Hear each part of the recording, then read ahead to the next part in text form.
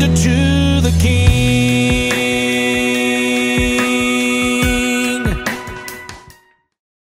You know, in Matthew 16, there's a moment in the life of Jesus when it's just really a cool moment. He and his Peter, James, and John, a couple of his disciples, they travel to Caesarea Philippi, which was quite a bit of a hike.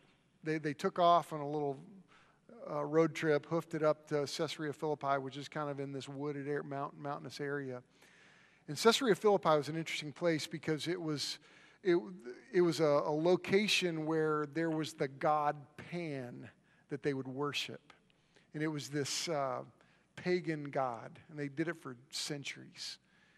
And they would sacrifice children, and they would worship this pagan god, and it was just it was this rock face that they built a temple around. The temple is now no longer there. We have a picture of it. I want you to see it. This is Brad and I, and we're in Addie Ayler. Yeah, Addie, that's you right there. We're standing in front of this. And right there, it's a hole. And you know what they called that? They called that the gates of hell. That's what it was known as, the gates of hell. And Jesus travels there, and it's interesting because he looks at his disciples and he says, and he said to Peter specifically, he said, Peter, upon this rock, Jesus, I think, points to himself, upon this rock, I'm going to build my church. And they traveled to the gates of hell. And he said, and I want you to know, I want to say out loud, Peter, that I'm going to build my church and the gates of hell will not prevail against it. And I love that.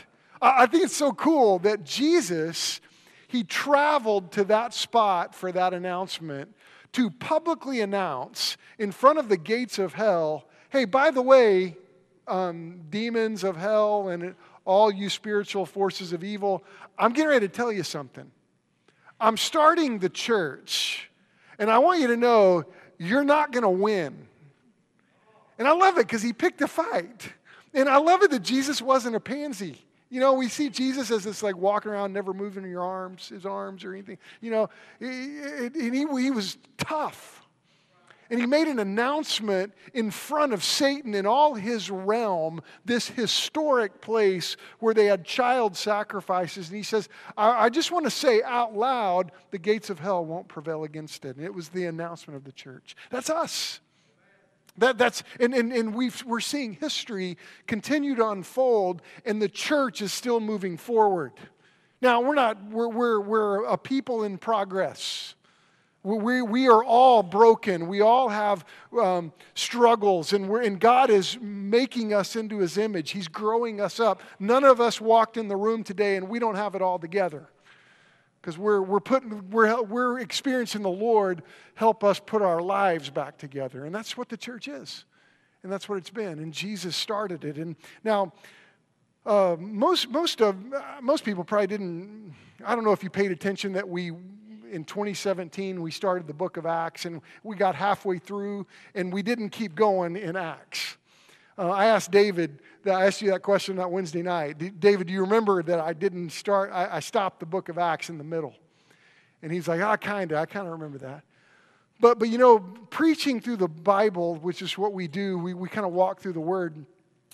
It's okay that you may not have remembered that we stopped in the book of Acts, because, you know, it's just like when I was growing up, I don't remember every meal my mom cooked me, but I grew up, you know. Now I'm trying not to grow so much, but you know, I grew up and I was nourished, and I remember some highlight meals from my mom, but I grew up. And as we teach through the Word, we grow up in our faith. There was a reason we stopped, but I wanted to come back to Acts, and we called this series Rooted, because we're rooted in the beginnings of the church.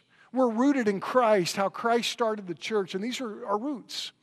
Now, the book of Acts is such an interesting book because, just to recap and to kind of come back to it, it's written by Luke. Luke is a physician.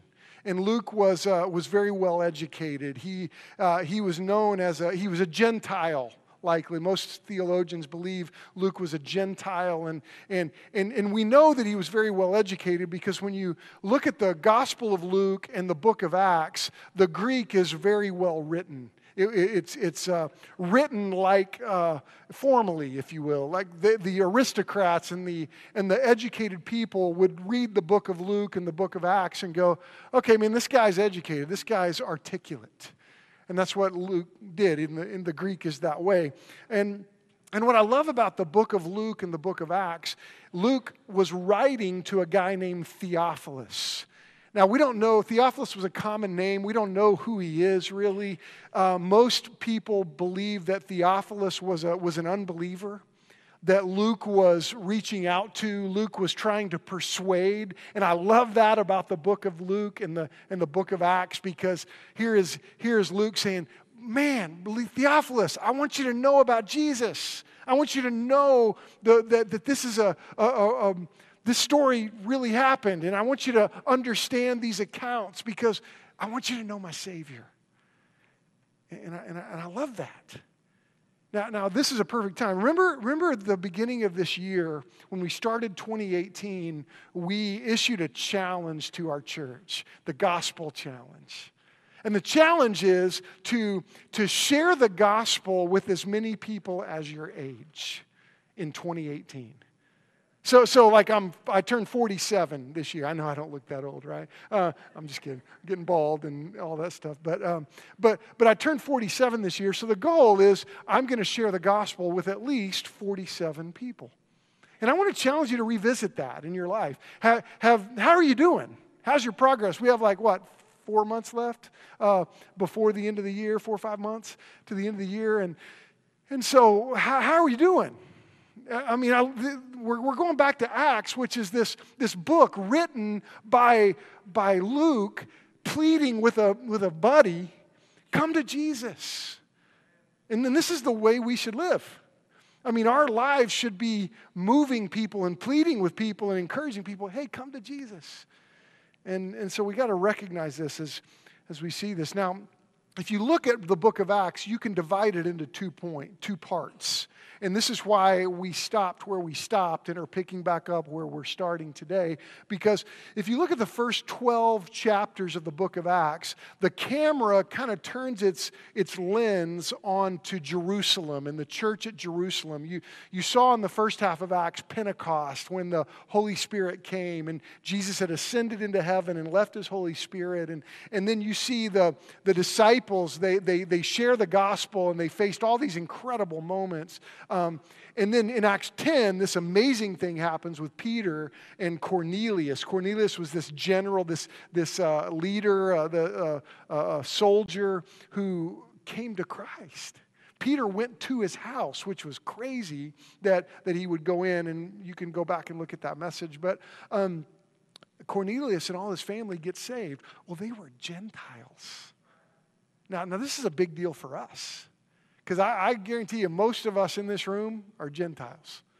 And so this was a huge moment because the gospel began to open up to the Gentiles. Now the truth is, this was God's plan the whole time. I mean, God's people, when we just finished our series in Genesis last week, and we saw that God's people moved to Egypt as a family. It was the family of Israel. These brothers and their kids and grandkids, but they leave Egypt 400 years later as a nation. And they were an entire nation. And what's interesting is that God had set apart this nation to be the priest nation. They were called to point the world to God. But see, like our in Israel this summer, our guide said to us, Judaism is very closed. It's hard to break in to become a Jew. And that wasn't God's plan. God's plan was for the world to come to God. But the Jews, they didn't follow that. And so what Jesus did, he came and he says, I'm starting the church. The church is gonna be the proclaimer of salvation to the world. And what's interesting is that's where we are today. Now there's going to be a day that Jesus returns. And it's all going to be over, and the end of time is going to come, and we're going to be in heaven. And so, but right now, we're in the church age, the age where the church is at work, and we're serving. Now, there are 5 quick important things about the book of Acts. I want you to see the writings of Luke. Do you know that it makes up 1/4 of the New Testament? When you look at the book of Luke and the book of Acts, they're both pretty long. And if you just look at the length of those 2 books, that's 1/4 of the New Testament. So Luke was a pretty important person to write that much of the Bible, of the New Testament. Acts also, it's interesting because it provides this account of this amazing change that took place. You see the radical transformation of these Jewish people that used to worship on the Shabbat or the Sabbath, and now they're worshiping on Sunday. You see this, it's a radical transformation of tradition. Now, we think we have traditions, and we sang an old hymn today, one of the older hymns. And sometimes we get into, we miss those old things. Well, we don't know old things here in the in our culture. I mean, we're talking tradition that goes back to Moses. I mean, we're talking real tradition, stuff that went back centuries. This is big. This is a big tradition that changed. And Acts records this transformation of those traditions. Acts also it's an important book because it provides the gap. It answers to the gap between the beginning of these salvation, the apostles being saved, and they're coming to Christ, the Holy Spirit's moving, and now these churches like Ephesus and Colossians, and it's how these churches began. It's an important book. It also is very important because it shows for the first time Christianity is becoming a worldwide faith. I mean, it's going to all over the world. And it also explains the Holy Spirit's work. And I want you to see this. The Holy Spirit began to work at Pentecost, and the Holy Spirit is continuing to work in the hearts of people, in people's lives, and will do that until Jesus returns. That's a big deal. It's a big book. It's an important book. Now, we're going to take the next 10 weeks and turn our face to the second half of Acts, which is the missionary journeys of Paul. And the lens moves from Peter in Jerusalem, and then it's going to go to Paul. And it's going to go turn the spotlight on his missionary journeys as he goes to the Gentiles. And this is huge for us. So would you stand with me and let's look at Acts chapter 12. We're going to read verses 24, and we're going to read into chapter 13 through verse 12. And this is the beginning of this missionary journey of Paul. Verse 24 of chapter 12. But the word of God increased and multiplied, and Barnabas and Saul returned from Jerusalem. When they had completed their service, bringing with them John, whose other name was Mark. And there were in the church at Antioch prophets and teachers: Barnabas, Simeon, who was called Niger, Lucius of Cyrene, Manaen, a lifelong friend of Herod the Tetrarch, and Saul. While they were worshiping the Lord and fasting, the Holy Spirit said, "Set apart for me Barnabas and Saul for the work to which I have called them." Then after fasting and praying, they laid their hands on them and sent them off. So being sent out by the Holy Spirit, they went down to Seleucia, and from there they sailed to Cyprus. When they arrived at Salamis, they proclaimed the word of God in the synagogue of the Jews, and they had John to assist them. When they had gone through the whole island as far as Paphos, they came upon a certain magician, a Jewish false prophet named Bar-Jesus. He was with the proconsul, Sergius Paulus, a man of intelligence, who summoned Barnabas and Saul and sought to hear the word of the Lord. But Elymas, the magician, for that was the meaning of his name, opposed them, seeking to turn the proconsul away from the faith. But Saul, who was also called Paul, filled with the Holy Spirit, looked intently at him and said, "You son of the devil, You enemy of all righteousness, full of deceit and villainy, will you not stop making crooked the straight paths of the Lord? And now, behold, the hand of the Lord is upon you, and you will be blind and unable to see the sun for a time. Immediately a mist and darkness fell upon him, and he went about seeking people to lead him by the hand. But the proconsul believed when he saw what had occurred, for he was astonished at the teaching of the Lord. And this is the word of the Lord. Thank you. You may be seated now. What an amazing story. Oh my goodness. I mean, it's crazy when you look at this. And now the first thing I want you to see in your notes, if you have your notes, follow along, I hope you'll do that. But do you know that the message of salvation is intended for the entire world? And this is an important thing to understand. That the message of the cross is for the entire world. We see this taking place in the book of Acts. Verse 24, chapter 12, it points out, the word of God increased and multiplied. This was a moment that it's amazing that the people were responding to the gospel. These men that watched Jesus die on the cross, they watched him die. And then they saw him raised from the dead. They saw him after he had died. That changed their life. And so they went on and said, hey, you know what? Jesus is alive.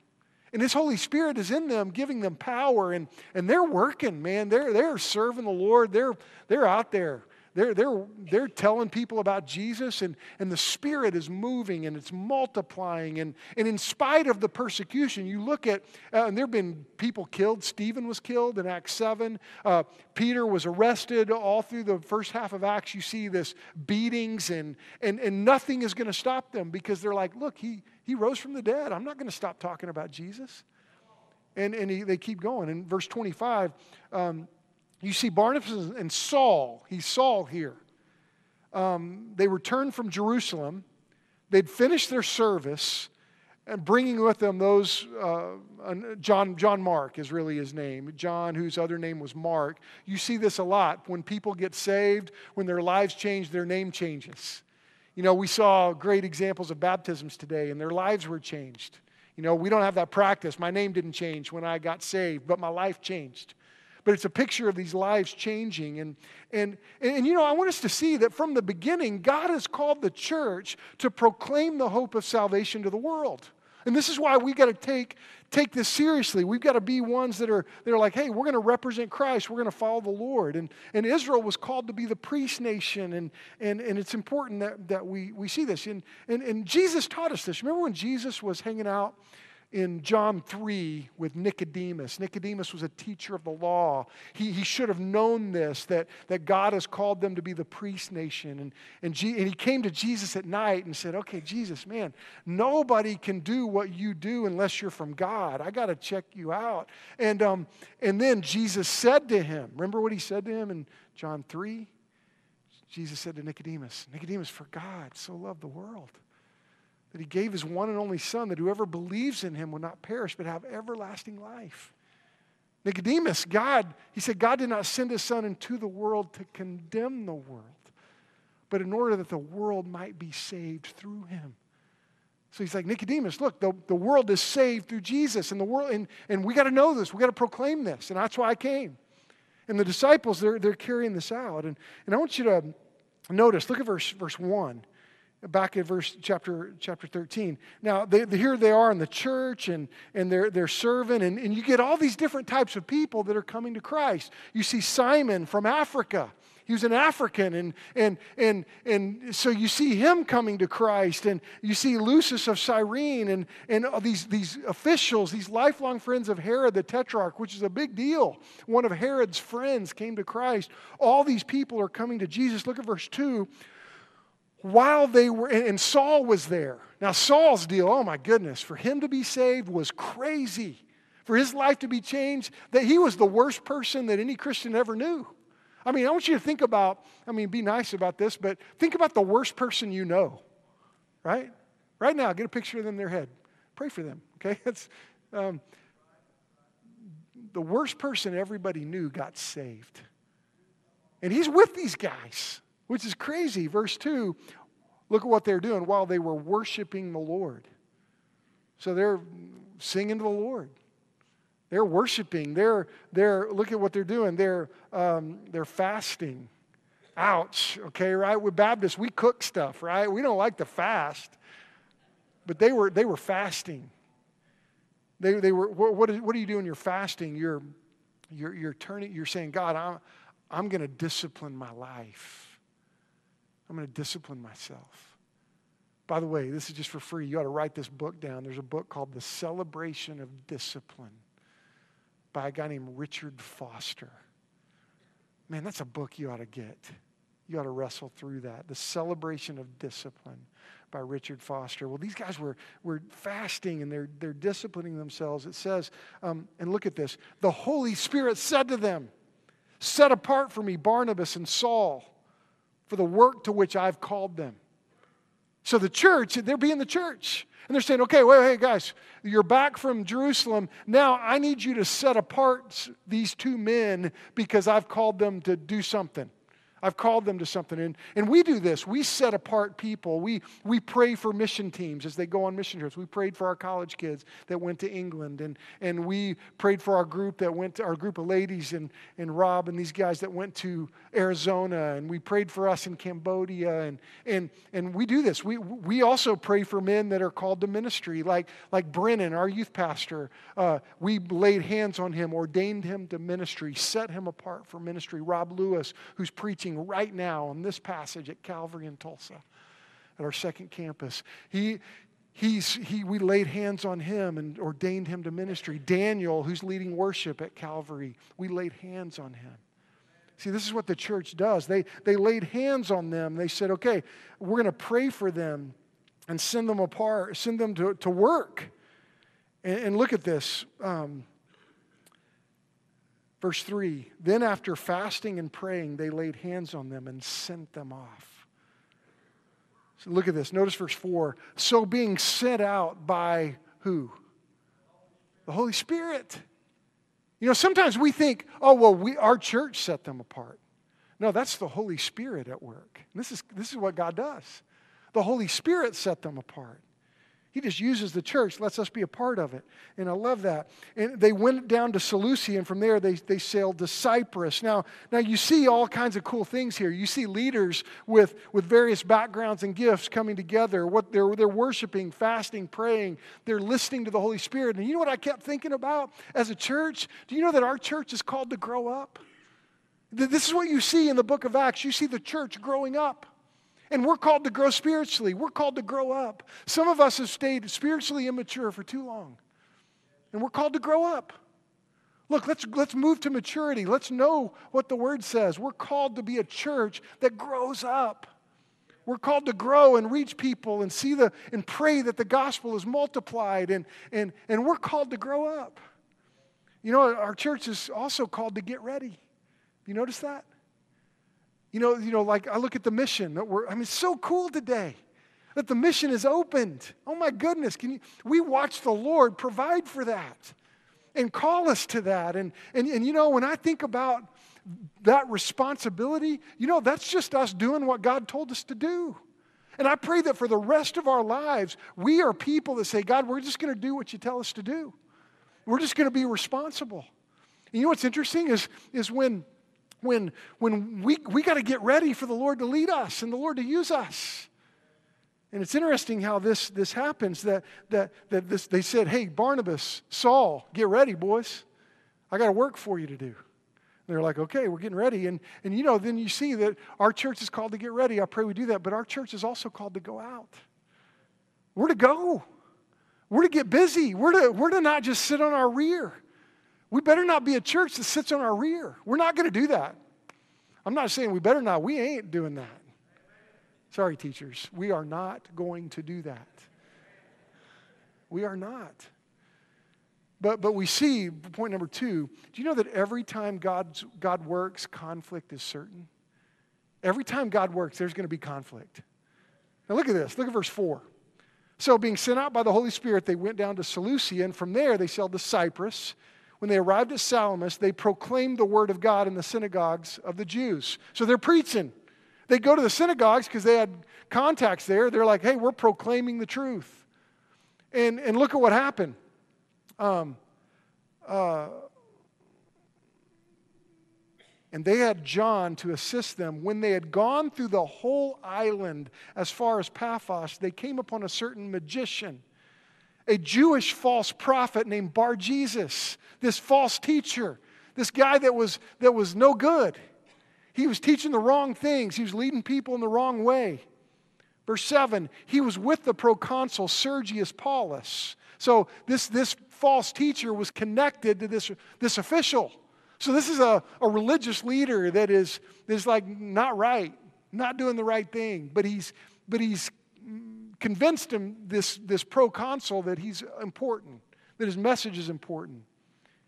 And he says, but this Sergius Paulus, this proconsul, was a man of intelligence. And what did he do? Look at this. He summoned Barnabas and Saul and sought to hear the word of the Lord.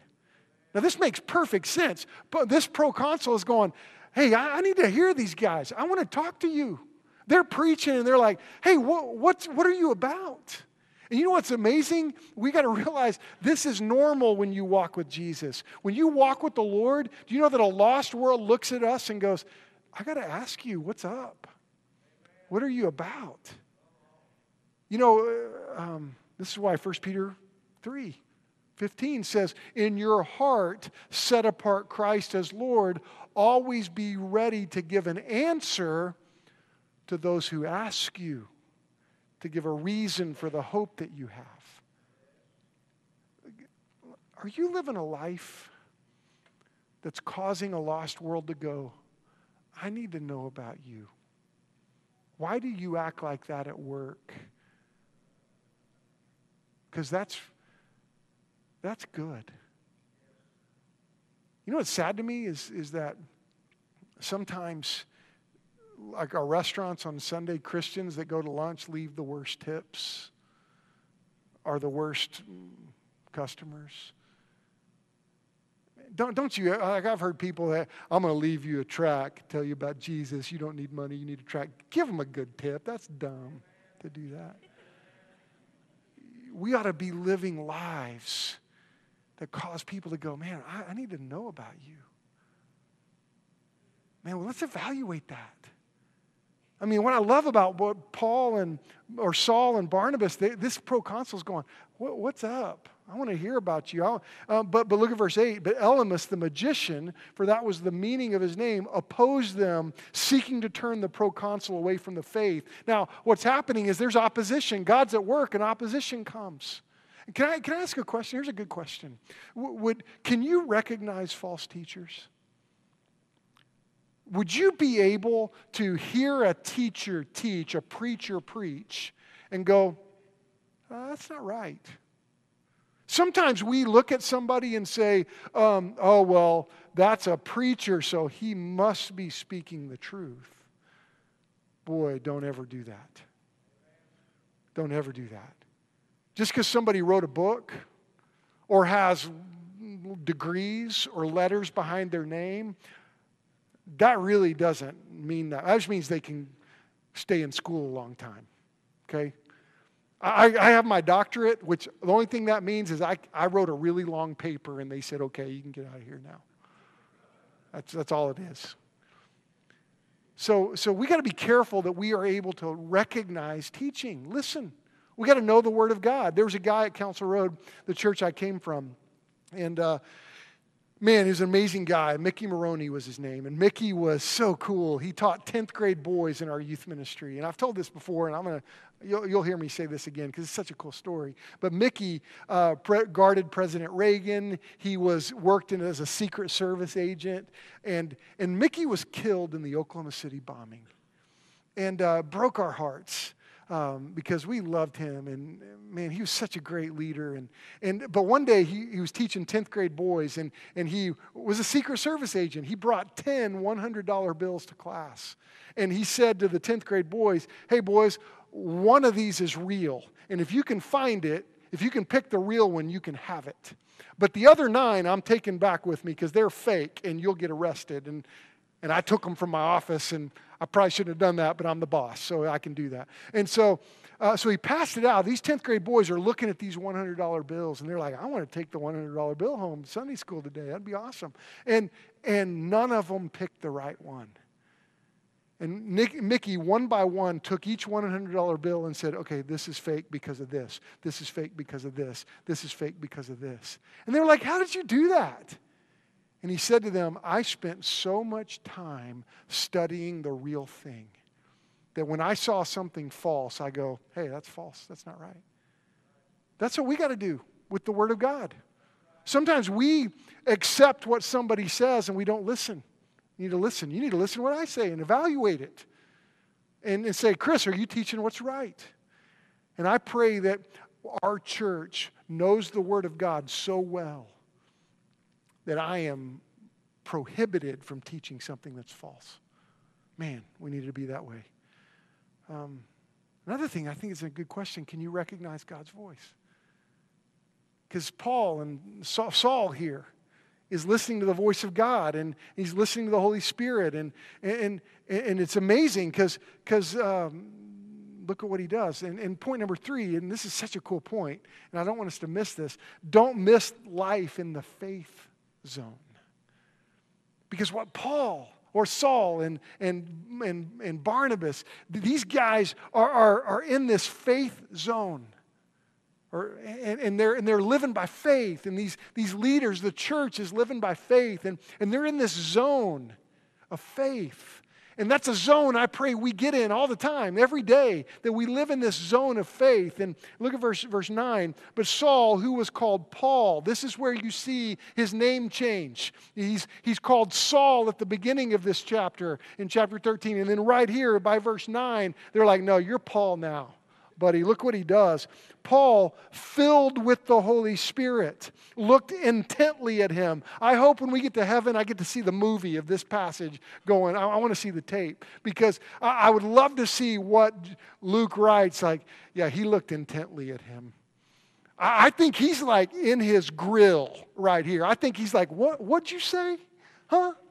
And sometimes we think as Christians, we're like, oh, well, let's be nice, okay?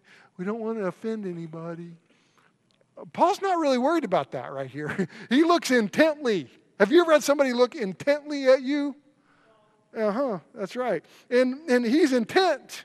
Verse 10, he says, look what he says. You son of the devil, you enemy of all righteousness, full of all deceit and villainy.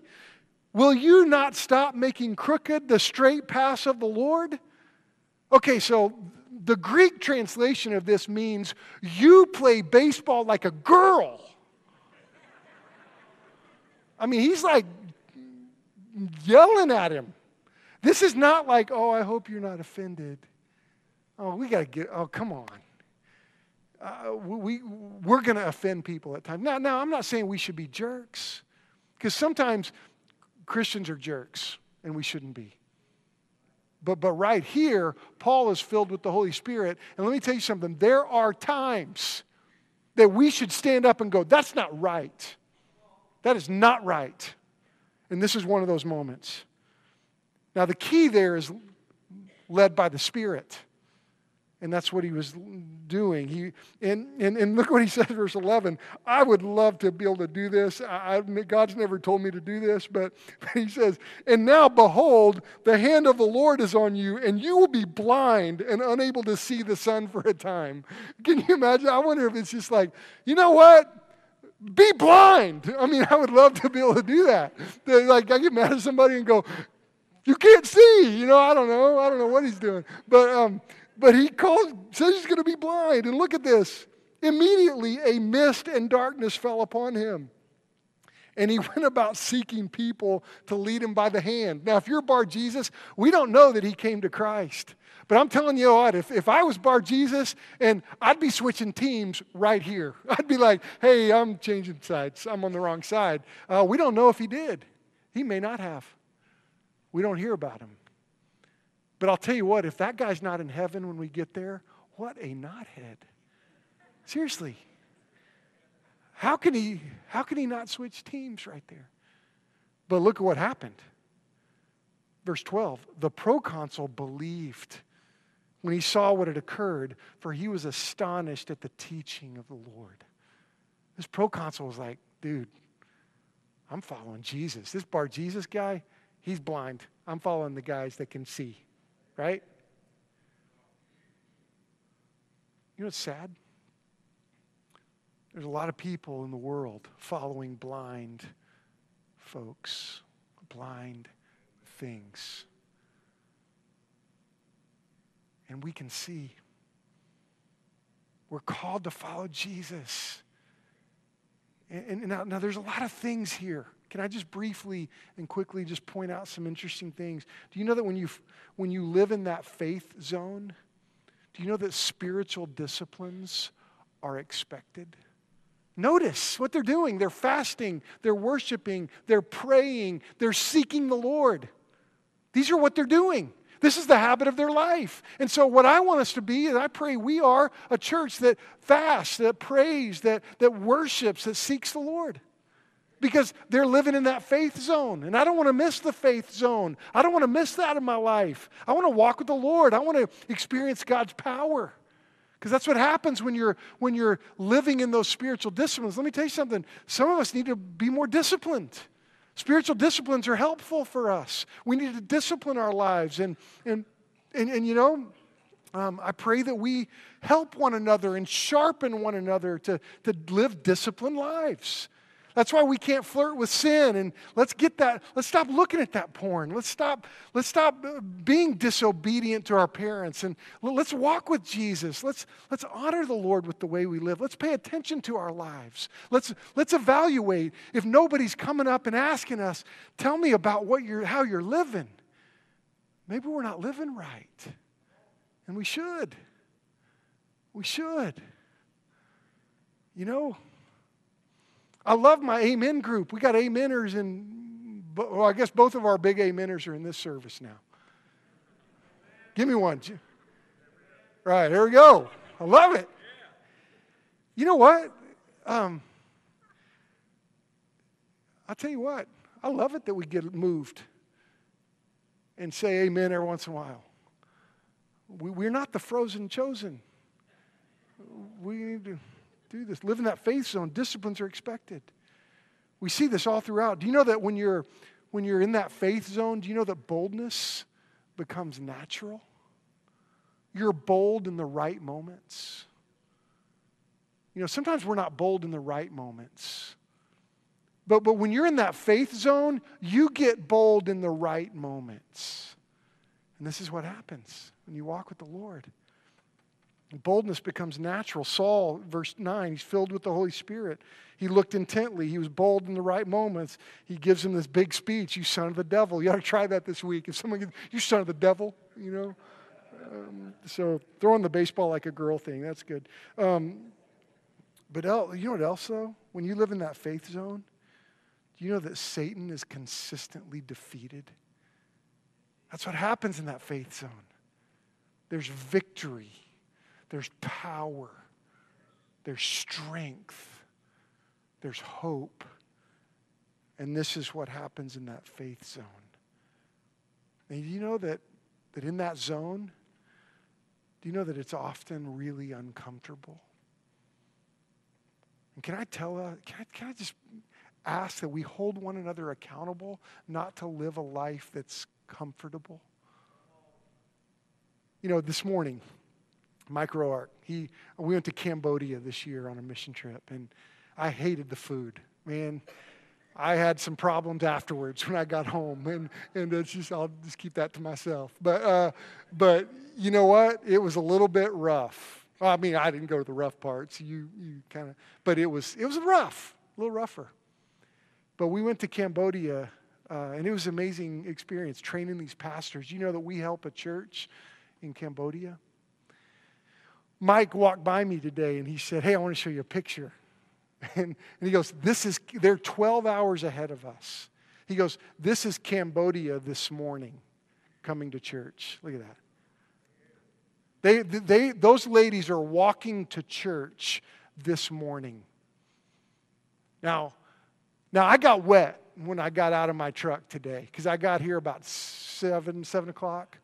and there was a sheets of rain blowing sideways, and I'm still wet right now from that rain. But I didn't do that, right? And you know what's interesting? When there's a group of pastors, we pray for each other on Sunday, and one of them said, "Oh man, I hate it when it rains on Sunday because people don't come to church when it rains." And can I just say, I looked at that picture and thought, really? Come on. I mean, there's probably, okay, I'm going to say this. There's somebody watching online today. It's like, oh, I don't want to come to church because it rained. Bless your heart. Bless your heart. Oh my goodness. I just hope you mess up your hair. Bless your heart. And so next time it rains, you ought to come. And I bet they're sitting there going, honey, we got to go next time. That just was said, I promise you, by somebody. We'll see you at the mission at 2, buddy, whoever you are. But you know what? We're not called to comfort. We're going to be studying over the next few months these missionary journeys. And man, it's crazy, some of these stories that took place when people walk with God. We don't want to miss walking with God. Maybe you're here today and you don't know Jesus. And I just want to stand in front of you and say, come to Jesus today. Let me tell you something. If you follow Jesus, it won't be comfortable. It won't be easy. It's going to cost you. Now, salvation is a free gift. But let me tell you something. It wasn't cheap. And God calls us to surrender to His voice. And there are a lot of people that will misrepresent the Christian life and say, oh, you know what? You can have your best life now. Well, I want you to know the Bible tells us our best life is going to be later when we go to heaven. And right here, we're going to face some difficulties. And I promise you that when you follow Jesus, it's like, did I talk about Emily this service? Did I tell you about that? Okay, thank you. My wife was in the first service. Let me end with that. You know, Emily, she's a junior in college at OBU, and a lot of our families went to school yesterday, dropped their kids off, said, see ya, college kids. And it's hard. That's a hard thing to do. And, you know, it's interesting. When Emily came home from the hospital, she weighed 5 pounds and 13 ounces. I could literally hold her in my hand like this. And I remember looking at her going, oh, my goodness, I got to take this thing home with me. What do I do with this?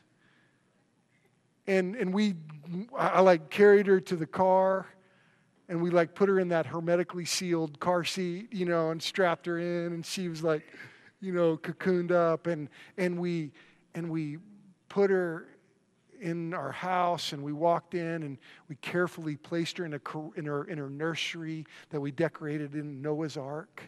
And I was like, cool, the destruction of humanity is what our child is coming home to.